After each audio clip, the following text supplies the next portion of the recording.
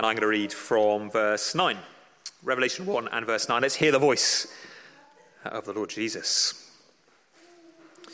I, John, your brother and partner in the tribulation and the kingdom and the patient endurance that are in Christ, that are in Jesus, was on the island called Patmos on account of the word of God and the testimony of Jesus.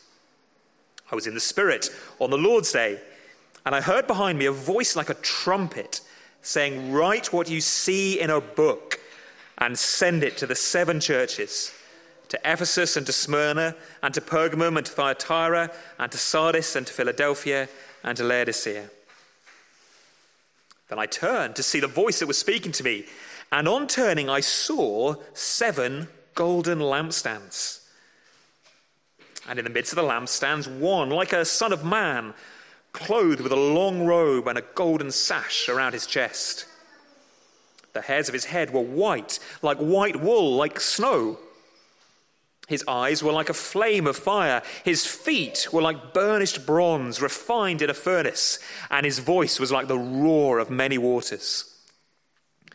In his right hand he held 7 stars, and from his mouth came a sharp 2-edged sword.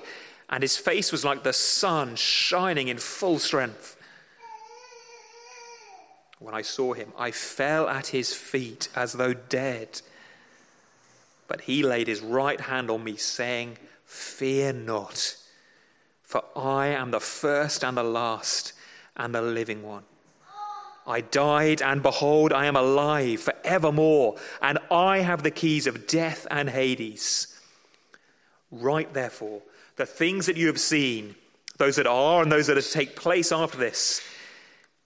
As for the mystery of the 7 stars that you saw in my right hand and the 7 golden lampstands, the 7 stars are the angels of the 7 churches, and the 7 lampstands are the 7 churches."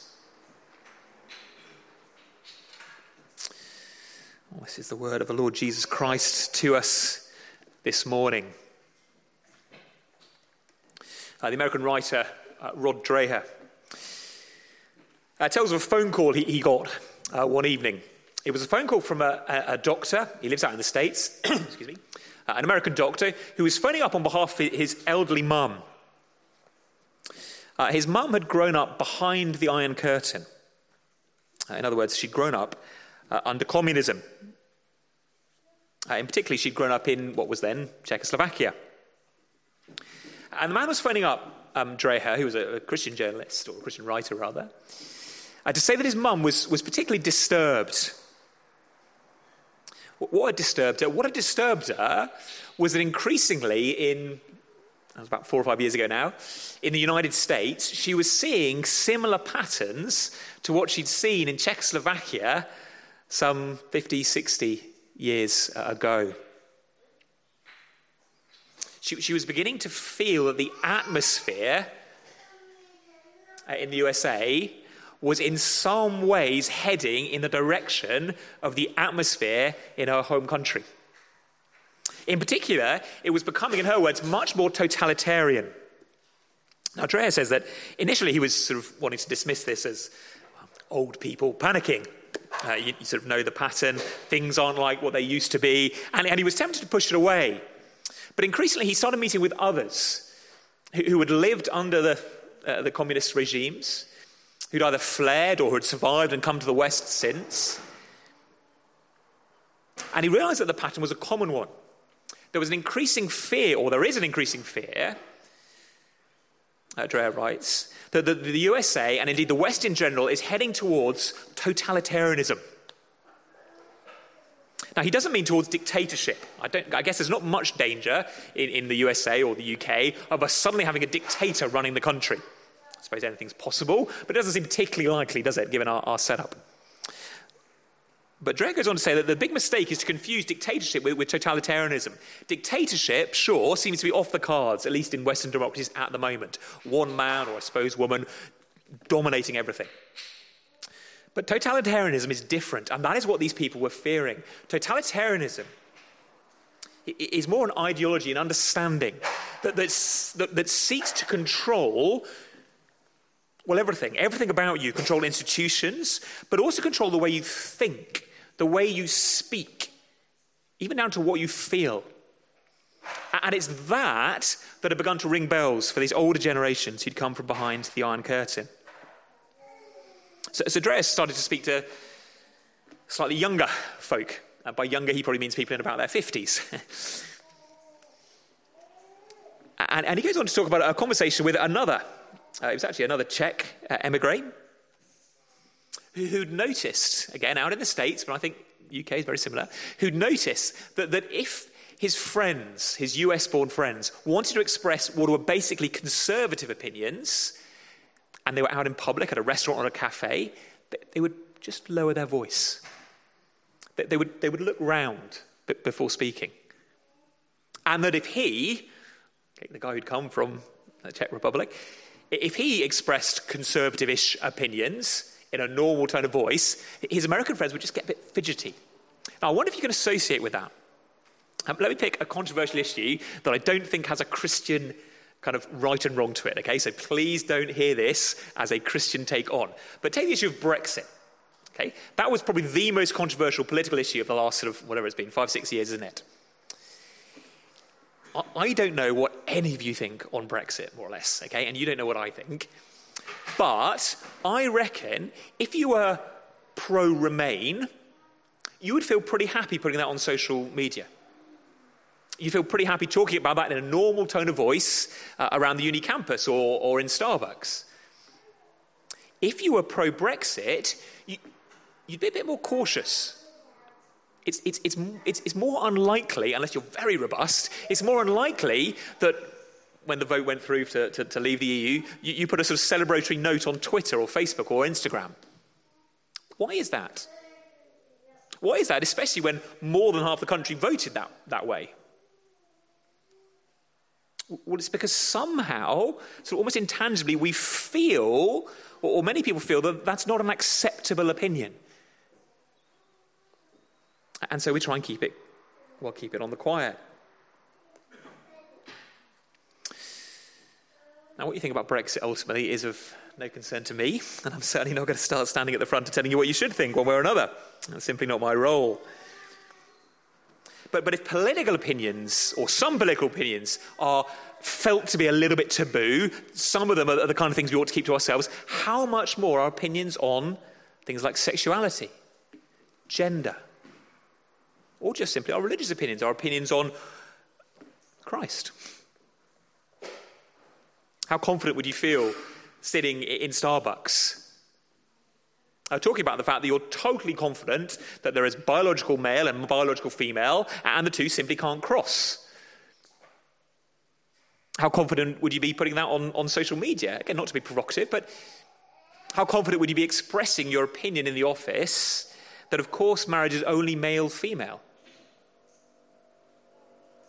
And my guess is, if you hold the opposite to those opinions, if you thought that 2 men and 2 women could get married, that would go down fine in the office. But you express Christian views of marriage or gender or whatever it may be, and suddenly the heat is on.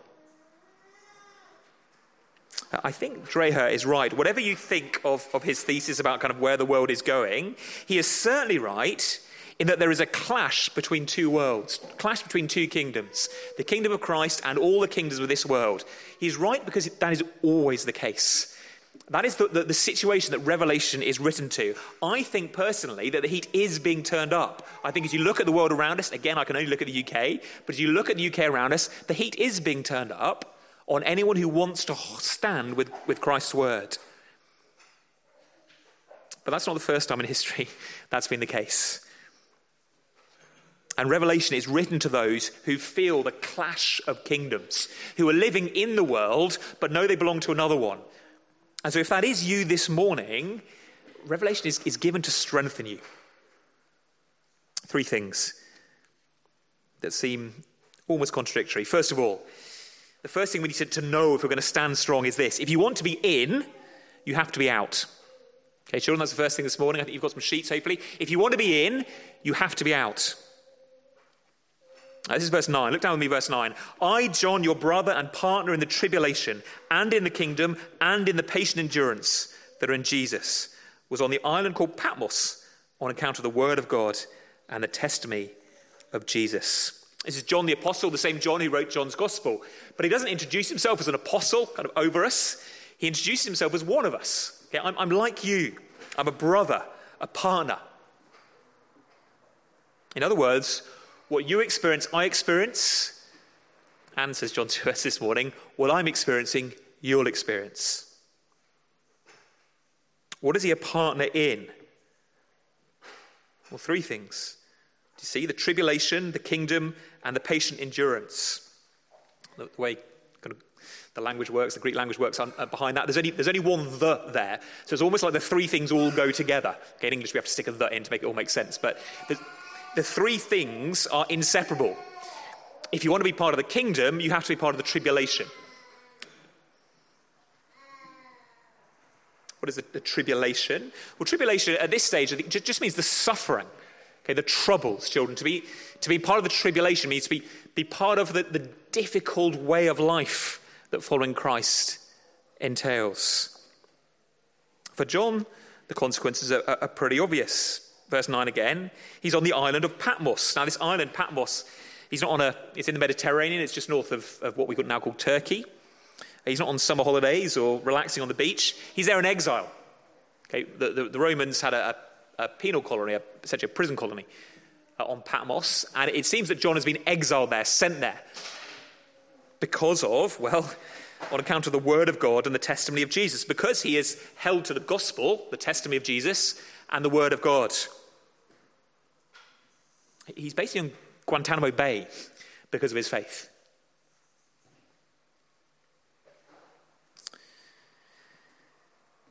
To be in the kingdom, in other words, to be one of Jesus' people, to be in the church, to be forgiven and saved and welcome, adopted as a child of God, necessarily means you will also be in the tribulation. Because do you see, they are both, verse 9, in Jesus. That's the most common way in the New Testament Christians are described. They're very rarely described as Christians. They're most often described as those who are in Jesus. Children, have you seen Russian dolls? You know what's magic about Russian dolls? Not magic, but what's special about them? You pull the outside out and there's another one inside, isn't there? Well, Christians are like the little dolls nestling inside the big outer doll, Jesus. We are described as in him. And if we're in him, we're in the kingdom, but we're also going to suffer. They're inseparable. The good news, of course, is there's a third thing there. When you become part of the kingdom, you will suffer, but in Jesus is also, do you see, the patient endurance that are in Jesus. That is both a call and a gift, I think. The Christian life will mean at some points you just have to endure. It means at some points in your life, it will be easier, or it would be easier, if you weren't a Christian. Now, we really need to get that into our heads, because there's a way of reasoning that sometimes comes to us that is, well, God wants to bless me. True.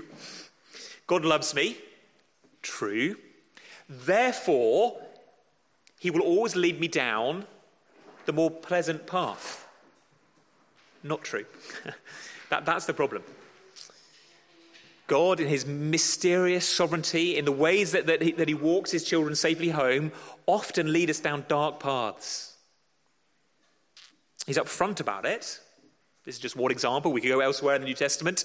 Think of Jesus' words, you must take up your cross and follow me. Paul's words, everyone who wants to live a godly life in Christ Jesus will be persecuted. There's no trick, there's no deception. But for our own good, because he loves us, well, sometimes God leads us into harder times. Sometimes, frankly, life would just be easier, less hassle if we weren't in Christ Jesus. It's unlikely for most of us, I guess, to mean exile to an island. But it may well mean some sort of exclusion. Perhaps it means exclusion from the upper echelons of your career. Okay, if you hold with John to everything the Word of God says, and let's be honest, the real battles at the moment, the ones you're going to be pressed on, are going to be gender and sexuality. We'd love to be able to pick the battles and for it all to be about the resurrection or the cross, but no one at work is going to ask your opinion on the resurrection of Jesus. If they do, great, go with it. But you may well have to subscribe to various views on gender, sexuality, and the like. You don't get to pick the battle, sadly. But if you stay with the word and the testimony of Jesus, it may well be your career halts, stalls, falls apart. You might be excluded from social groups, looked down on even in your own family. And perhaps you know, as some of us do, just that the pain of family members looking at you in the eye and saying, you cannot believe that. Tell me you don't believe that. It is an exclusion.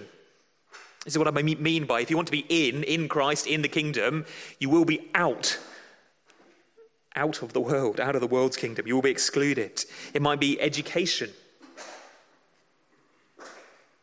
where it gets just so hard, almost impossible to stay in the educational structures that we normally progress in. There's all sorts of things we could be excluded from. And we hate it, don't we? We hate being excluded. It's kind of nightmares people have of turning up to a party and you've been told it's fancy dress, so you turn up dressed as Batman and it turns out it's just a normal kind of smart casual dress code and you just feel like such a weirdo. We hate being different. But if you want to be in, you will be out. The two go together. So how do we keep going? John's not just announcing that and saying, so best of luck to you guys, see you in heaven hopefully. He's got good news. So the second thing this morning, if you want to be in, you have to be out. If you want to see, you have to listen. This is verses 10 to 16. If you want to see, you have to listen. Verse 10. I, John, was in the Spirit on the Lord's day. We don't know exactly what that means, being in the Spirit, but somehow it means the Spirit has taken him up and given him, presumably, the kind of visions that he's about to describe. And it's the Lord's day. What's the Lord's day, children? Remember what day of the week the Lord's day is? It's Sunday, isn't it? Okay, the day of resurrection, the day of the Lord. And he hears this voice, a voice that's like a trumpet. Okay, this echoing, booming voice. And what the voice says is really significant. Even before we get to the content of the vision, verse 11, the principle is really significant. Write what you see in a book and send it to the churches. And then Jesus, who is the speaker, lists these 7 churches. 7, I think, to represent the wholeness of the church. 7, as we'll see time and time again in Revelation, means kind of completeness, probably stemming from the 7 days of creation. So these 7 churches, which are all in Turkey, you can plot them on the map, they're a little horseshoe in what is now Turkey. They were real churches, real congregations there, but they're meant to represent the whole church, I think. Now, what's the principle? Why is the principle of verse 11 really important? Who does the seeing? If you followed along with the reading, it was this immense image of Jesus. Okay, we're going to come to that. Who does the seeing? Who sees Jesus in all his power and glory, his burning brightness, his immensity, his holiness? John. Write what you see. John sees something that you and I are not going to see. Ever. This isn't, by the way, what Jesus literally looks like. It's not like it's essentially a kind of description like a selfie or something. This is symbolic. But John sees a vision that you and I will not see. You are not going to see Jesus like this. When you die, you'll see Jesus, and I can't tell you what he looks like. No idea. But until you die, you're not going to see Jesus. You will never hear a voice like the roaring of many waters. You will never see a man with burning bright eyes, a man whose face is like the sun. You will never see a man with feet like bronze, with hair white as snow and a gold sash around his long robe, speaking to you in a way that makes you fall on your face on the ground. It will not happen to you. But it happened to John, and that voice said, verse 11, write what you see in a book and send it to the church. The way you are going to see church is by listening. It's by hearing. If you want to see, you have to listen. John gets the vision. Everybody else, every other Christian in history gets the words, gets this book that's on your lap. we want to see, don't we? Okay, we think how much easier would life be if this morning Jesus came crashing through the ceiling, okay, clothed like this, dressed like this, burningly bright, and said, right, here I am for you, go out and live for me, and I will welcome you home. But in many ways, that's what we want. We think life would be easy if that would happen. But that is not the way God has planned it, and his ways, again, are best. It's not for us to tell him how he should run the world, but the way he runs the world and the way he directs the church is like this, showing John something extraordinary. John writes it down, and then it gets sent to you and me in a book. And that's why this book is so important. Perhaps you've been to the optician, and you know that thing where they put those kind of weird machine in front of you. It's like giant glasses, and the little lenses going out. You're clearer now or now. And they turn the lenses around, and sometimes it's much clearer, and sometimes you can't tell the difference. And the whole point is to give clarity to your sight. You will not see the world rightly unless you are hearing from this book. Because hearing from this book is hearing from Jesus. His is the voice like the roar of many waters. The eyes of your head, okay, your normal eyes, will bring in loads of messages to you. TV, school, uni, friends, businesses, social media, friends, family, all the time is preaching messages to you that basically say, live for another king other than Jesus, live for this age. Increasingly, again, in our culture, they will say, actually, the way that you are saying you're living for this imaginary Jesus is frankly just evil. People like you are bad people. Okay, that is going to be preached at you all the time. Eyes are going to be endlessly taking in that message. And so Jesus says, listen to what John saw. And what does John see? What is in this vision? He turns around. And in verses 12 through 16, we get the content of the vision. Who are we listening to? It is Jesus, not Jesus the kind uncle or the life coach or the friend or even the older brother. This is Jesus in all his glory. The imagery, we're not going to pull apart every single part of the clothing and the imagery and the body parts. But again, it's all taken from the Old Testament. Let me just read to you a little bit of the book of Daniel. This is from Daniel 7, where Daniel gets a vision. And you keep your eyes on Revelation 1 and that description of Jesus, and just listen to this from Daniel 7. It's about the Son of Man. You see, John says he sees someone like a son of man. Daniel 7:9 says this, Daniel looked, thrones were placed, and the Ancient of Days, that's God, took his seat. His clothing was white as snow, and the hair of his head was like pure wool. This is God. His throne was fiery flames, its wheels burning fire. Fire comes out. A stream of fire issued and came out from before him. 1,000,000 served him. 10,000 times 10,000 stood before him. The court sat in judgment. The books were opened. I looked then because of the sound of the great words that the horn was speaking. As I looked, a beast was killed. Okay, these other empires, their dominion was taken away.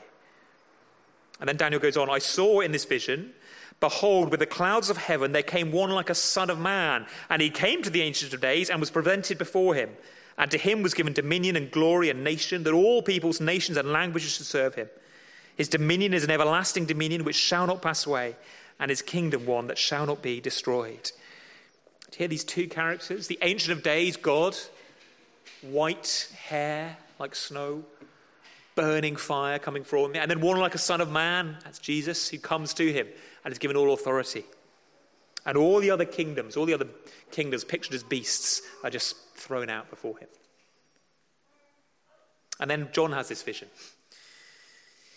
His vision is of Jesus, except this time it's Jesus who has the white hair like snow. Why? Jesus who has the eyes like fire. Why? Jesus who has a voice like rushing waters. All those in the Old Testament, in Daniel and Ezekiel and other books, they're all things that only God has, descriptions of God. But here they're descriptions of Jesus.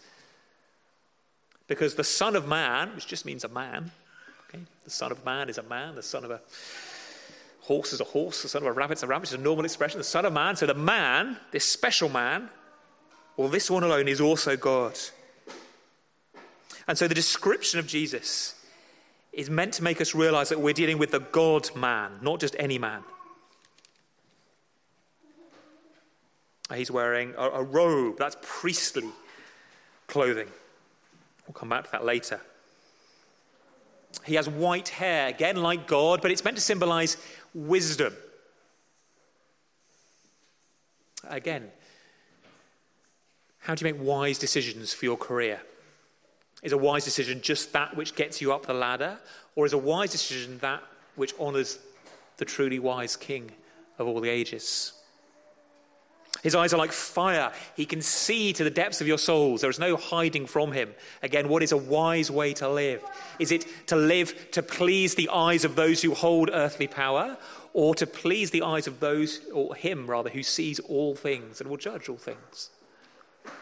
His feet are like bronze. They're indestructible. Where is real strength found? What can you build your life upon? Where will you find security? Again, in building your little earthly kingdom, in pleasing your little earthly masters, or in building your life upon Jesus Christ, whose feet are indestructibly stood upon the earth.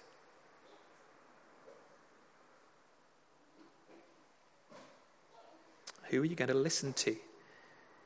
If you want to see, you have to listen. His voice, like the roaring of many waters, verse 15. But is it for you? When you open the Bible to read it yourself, or when it's opened on a Sunday, do you think of it as you coming to the Bible to do a bit of Bible study? In the same way as you might go to Tolkien and read a bit of sort of magical adventures about dwarves and hobbits and all the rest. Read a bit of Shakespeare and some nice sonnets. In other words, me coming and studying. No, John says, whenever you open the book, or whenever it is opened and read to you, you're hearing the voice of this Jesus. The book is his voice. Hear it as God's voice in Jesus coming to you. And if you want to hear, you want to see, you have to listen. It is in that regard, I think, significant that we're told the day on which he gets this vision. Now, I don't think there are any other letters in the New Testament where the author begins, Paul or Peter or James or John, whoever, begins his letter by saying, it was a Tuesday, and there is something significant, I think, about John saying, look, it was on the Lord's Day, it was on Sunday, the great day of the Christian gathering. It was on that day that he got to see Jesus in all his glory. As we've said a few times before, all the resurrection appearances we know about that are dated in the New Testament, in the Gospels, they all appear on a Sunday. It is the time as the church gathered together that Jesus promises to meet with his people. It's not, of course, that the Bible, doesn't work on a Monday or something. That would be ridiculous. Of course, it's always his word. But there is something special about coming and hearing his voice to you, Sunday by Sunday. Which voice is going to dominate? The voices of the kings of the earth, or the voice of the one like many waters roaring?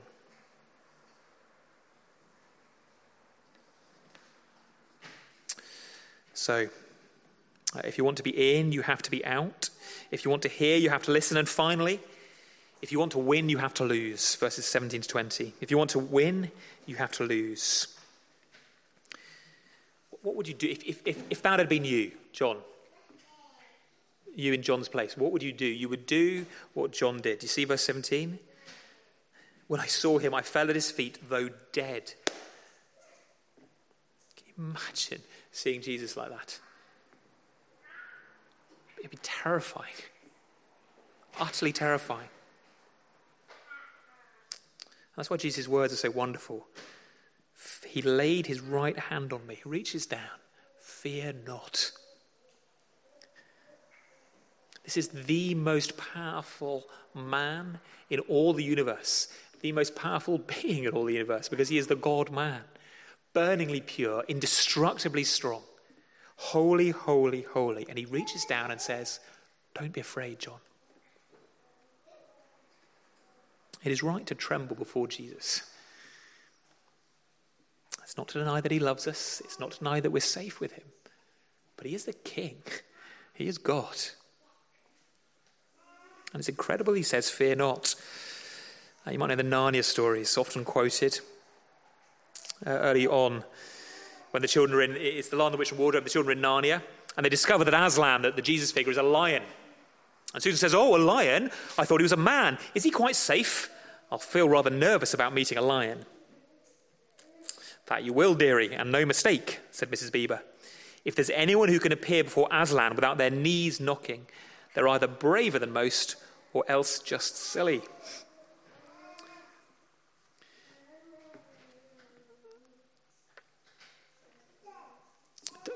Don't mess with Jesus, if I can be blunt.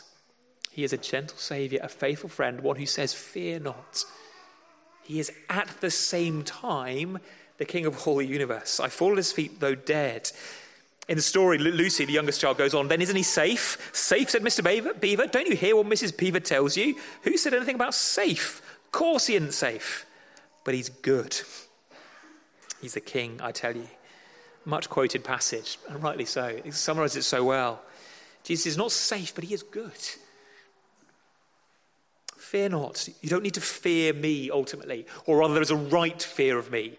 Yes, it is right to bow before me. But also I think fear not the world. Fear not the persecution, the tribulation, the being cast out. Why not? Well, because of all that Jesus has done. It's all there in 17 through 20. He's with us. Do you see where this vision takes place? We've done the when, which is on the Sunday, the Lord's Day. Where? Well, back to verse 12. I saw the voice speaking to me. I saw 7 golden lampstands, and in the midst of the lampstands, one like a son of man. Jesus is speaking from amongst these 7 lampstands. What are the 7 lampstands? Well, the end of verse 20, we get it from Jesus' lips. The 7 lampstands are 7 churches. He is amongst the churches. He is with the churches. You might know in the tabernacle in the Old Testament, there was a lampstand that had kind of 7 prongs to it. Again, completeness. Jesus is doing priestly work. That's why he's dressed as a priest. He's tending to the flame on the candles. We saw last week that the flames on the candles is the Holy Spirit. You get that in chapter 4 and verse 5 if you want to look it up later. That the flame, the Holy Spirit, Jesus is keeping the flame of the Holy Spirit burning within his churches. He is here among us, tenderly keeping us, strengthening us.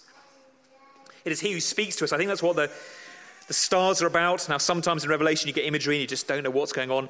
But he says in verse 20, the 7 stars that are in his hands are the angels of the 7 churches. Okay, so we know what the stars are. They're the angels of the churches. At which point everyone obviously says, the what of the churches? The angels. Well, no. Now, 2 potential options. I don't know which one's right. I've got a slight leaning. The word angel is just the word messenger. Okay, so if someone wanted to write the word messenger in the New Testament, they would use exactly the same word as if they wanted to describe the angel Gabriel. So it could be that the angels of the churches, and these will come back in the letters in chapter 2 onwards, each letter begins to the angel of the church in Sardis or the angel of the church in Thyatira. It could just mean a human messenger who takes John's letter. Could be that. Everywhere else in the book of Revelation, angel means the kind of angel we think, the kind of supernatural being. So it could be that it's almost as if Jesus sends an angel to each church to deliver his message, as if there's one angel who kind of has oversight in some way of each church. I don't know what you do with that. But either way, the point is the messengers, be they angelic or human, are coming from Jesus to the church. It's reinforcing what we've just said, that it is his word that comes to us. And he has conquered. End of verse 17 and verse 18, the centre there. Fear not, for I am the first and the last. Another claim to be God. A bit like in verse 8 of chapter 1, I'm the Alpha and the Omega, says the Lord God. I am God, the first and the last, the living one. If you want to find life, come to me. Okay, life is in me. But how did Jesus become the living one? I died, and behold, I'm alive forevermore. And I have the keys to death and Hades. The route to eternal life, to safe life, to true life, life that nobody can take away from you, is found in the pattern of Jesus. Death before life. He was crucified, buried, and he rose again, and now has eternal life. It's not that his life just went on forever and ever with no interruptions. And so for you too.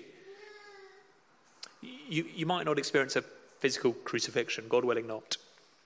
But the Christian life is one of suffering. You will suffer first and then glory. At some point, that suffering will involve, most likely, a physical death. But don't panic, says Jesus. Whatever the earthly empires take from you, whatever it costs, whatever being out does to you, it cannot take your life. I am the one. I hold the keys of death and Hades, the place of the dead. I am the one who can give you eternal life. So don't panic. Whatever, any cost is worth it. And I will give it to you. That's why he's dressed as a priest. Priests were all about sacrifice and mercy, about intercession, about bringing you safely home to God. Jesus is this glorious king, but he is a priest king who wants to deliver you safely home. That's why, to go back to where we began, it's not just the kingdom and the tribulation that are in Jesus, but also the patient endurance. He loves you. He has laid down his life for you. All your sins have been atoned for. All your weaknesses and tremblings and failings have been atoned for. All your doubts and despair have been atoned for. And he is now amongst you, saying, listen to me. Let me tend the flame within you.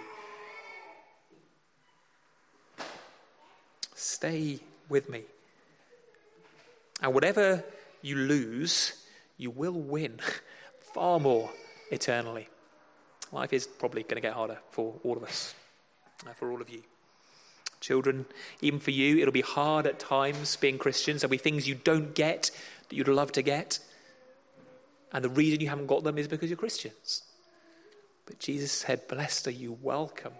That is the way that I walked. And that is the path that guarantees you will arrive safely home in glory. Let's pray. Lord Jesus, we are so taken in by the things we can see, by the world around us. We're so attracted to earthly strength, earthly wisdom, earthly riches and popularity. We want to be in with you and in with the world, but we can see that just isn't possible. Thank you that we're not saved by our faithfulness, but we're saved by you. But we pray that in that salvation you give us, that forgiveness and mercy, you would also give us the gift of your Spirit in increasing measure to allow us to listen to your voice above all other things. Might the Bible be a roar to us. Might we know it is a living voice and that you have said all that you need. Bless us, therefore, through this book. Allow us to live distinct lives, not caring if we're cast out from this world, exiled from all sorts of groups and societies, but knowing the rich blessing of being in with you.